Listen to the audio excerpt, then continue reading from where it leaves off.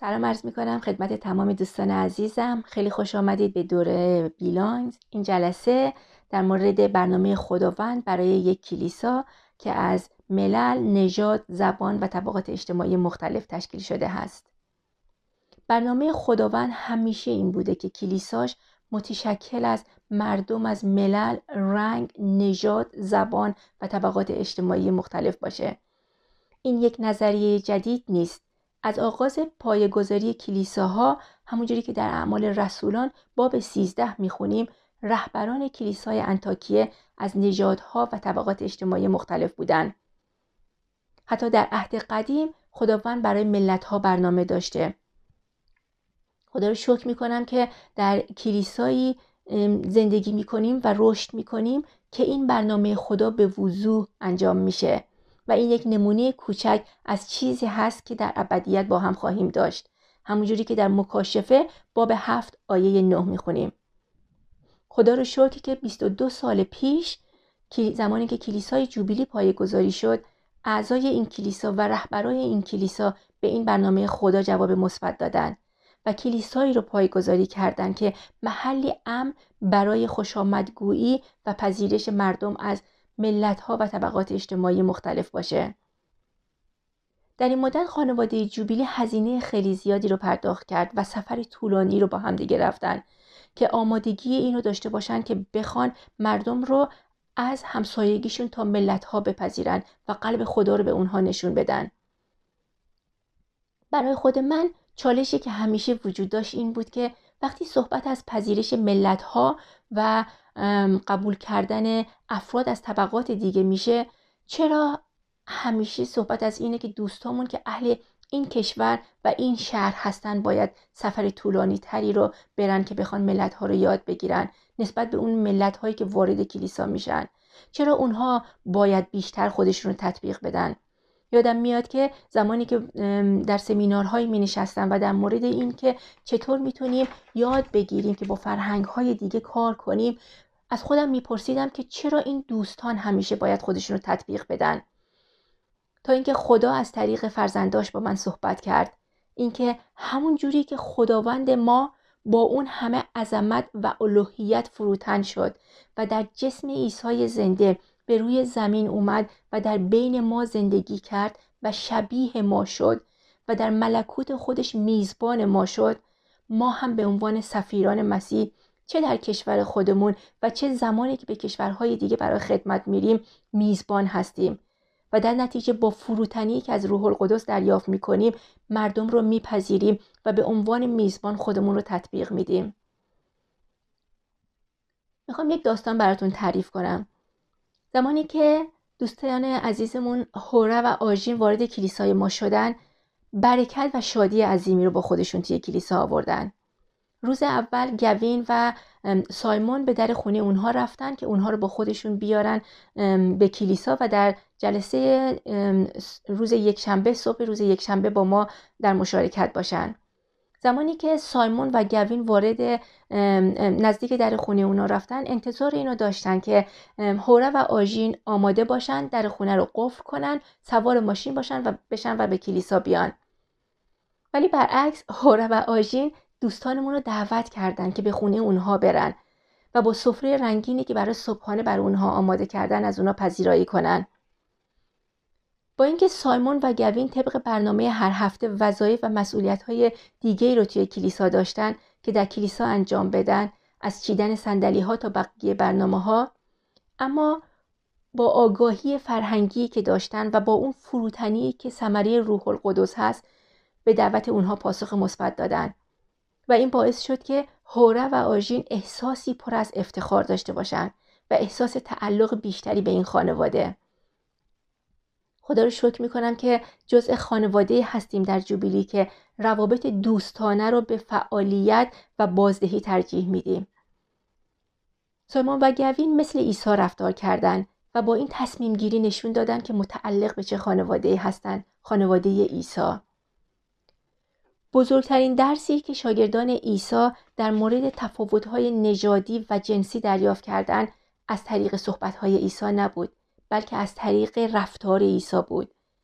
و این درس زمانی اتفاق افتاد که بر اساس یوحنا باب 4 عیسی سر چاه با یک زن سامری صحبت کرد. عیسی دلایل خیلی زیادی رو داشت که بخواد متوجه اون زن نشه. عیسی دلایل خیلی زیادی رو داشت که بخواد اون زن رو نبینه. اول اینکه اون یک زن بود توی اون فرهنگ، یک سامری بود و هزاران دلیل دیگه. ولی برعکس، عیسی نه تنها متوجه اون زن شد، بلکه برای اون زن وقت گذاشت، با اون زن صحبت کرد و خبر خوش انجیل رو به اون داد.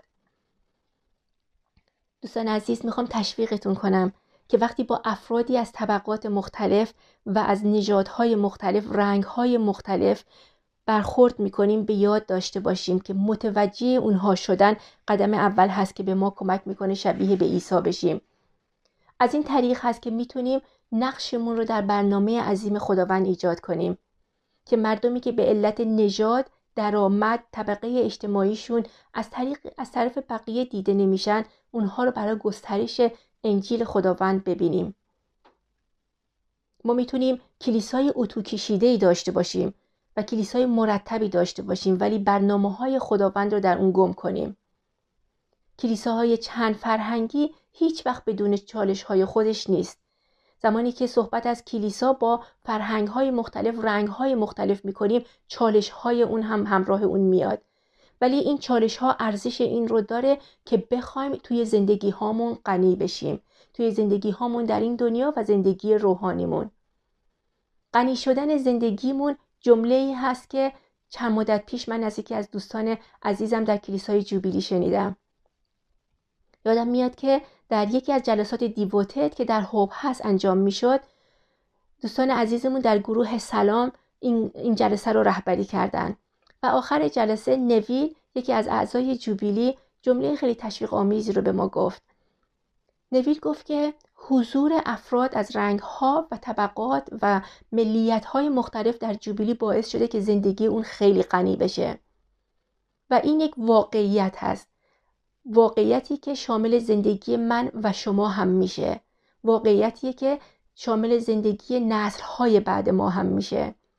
هر وقت که با شارلوت صحبت میکنم و از خانواده صحبت میکنیم، از بچه هامون، شارلوت همیشه به ما یادآوری میکنه که بچه های ما رو خدا خیلی برکت داده که توی یک کلیسایی که از فرهنگ های مختلف اونجا هست دارن رشد میکنن و افتخار اینو دارن که با ملت ها و زبان های دیگه آشنا بشن. ولی همونجوری که گفتم، کلیساهای چند فرهنگی بدون چالش نیست. میتونیم کلیسایی داشته باشیم که فقط یک ملیتی چند ملیتی باشه ولی چند فرهنگی نباشه و خیلی دوست دارم که اینو به صورت تصویری نشون بدم. این تصویری هست از کلیساها از ملت‌های مختلف. رنگ‌هایی که نشون داده شده، رنگ‌ها نشونه مردم از ملت‌های مختلف هستن. ملت‌ها توی کلیسا حضور دارن ولی نزدیکی زیادی رو در بین اونها نمی‌بینیم که فرهنگ‌هاشون به هم نزدیک شده باشه و در اتحاد باشن. و تصویر دوم تصویری از کلیساها از ملت‌های مختلف و با فرهنگ‌های مختلف. زمانی که کلیسایی رو پایه‌گذاری می‌کنیم که آماده میشیم که خوش آمد بگیم به فرهنگ‌های دیگه و طبقات اجتماعی دیگه، باید آماده باشیم که کلیسامون چهره‌ای به هم ریخته داشته باشه. حتی آماده باشیم که یک نفر با ماشین وارد جلسه کلیسا بشه. آماده باشیم که گروه‌ها و فرهنگ‌ها با هم قاطی بشن و با هم یکی بشن و آماده بشیم که از همدیگه یاد بگیریم. و اینها هیچ کدوم بدون چالش نیست. این چالش ها باعث شده که بعضی از کلیساها چند ملیتی باشن تا چند فرهنگی. از تفاوت‌های فرهنگی که باعث سوء تفاهم میشه تا موانعی مثل زبان باعث میشه که بعضی کلیساها انتخاب آسان‌تری رو انجام بدن و چند ملیتی باقی بمونن و به طرف چند فرهنگی شدن پیش نرن.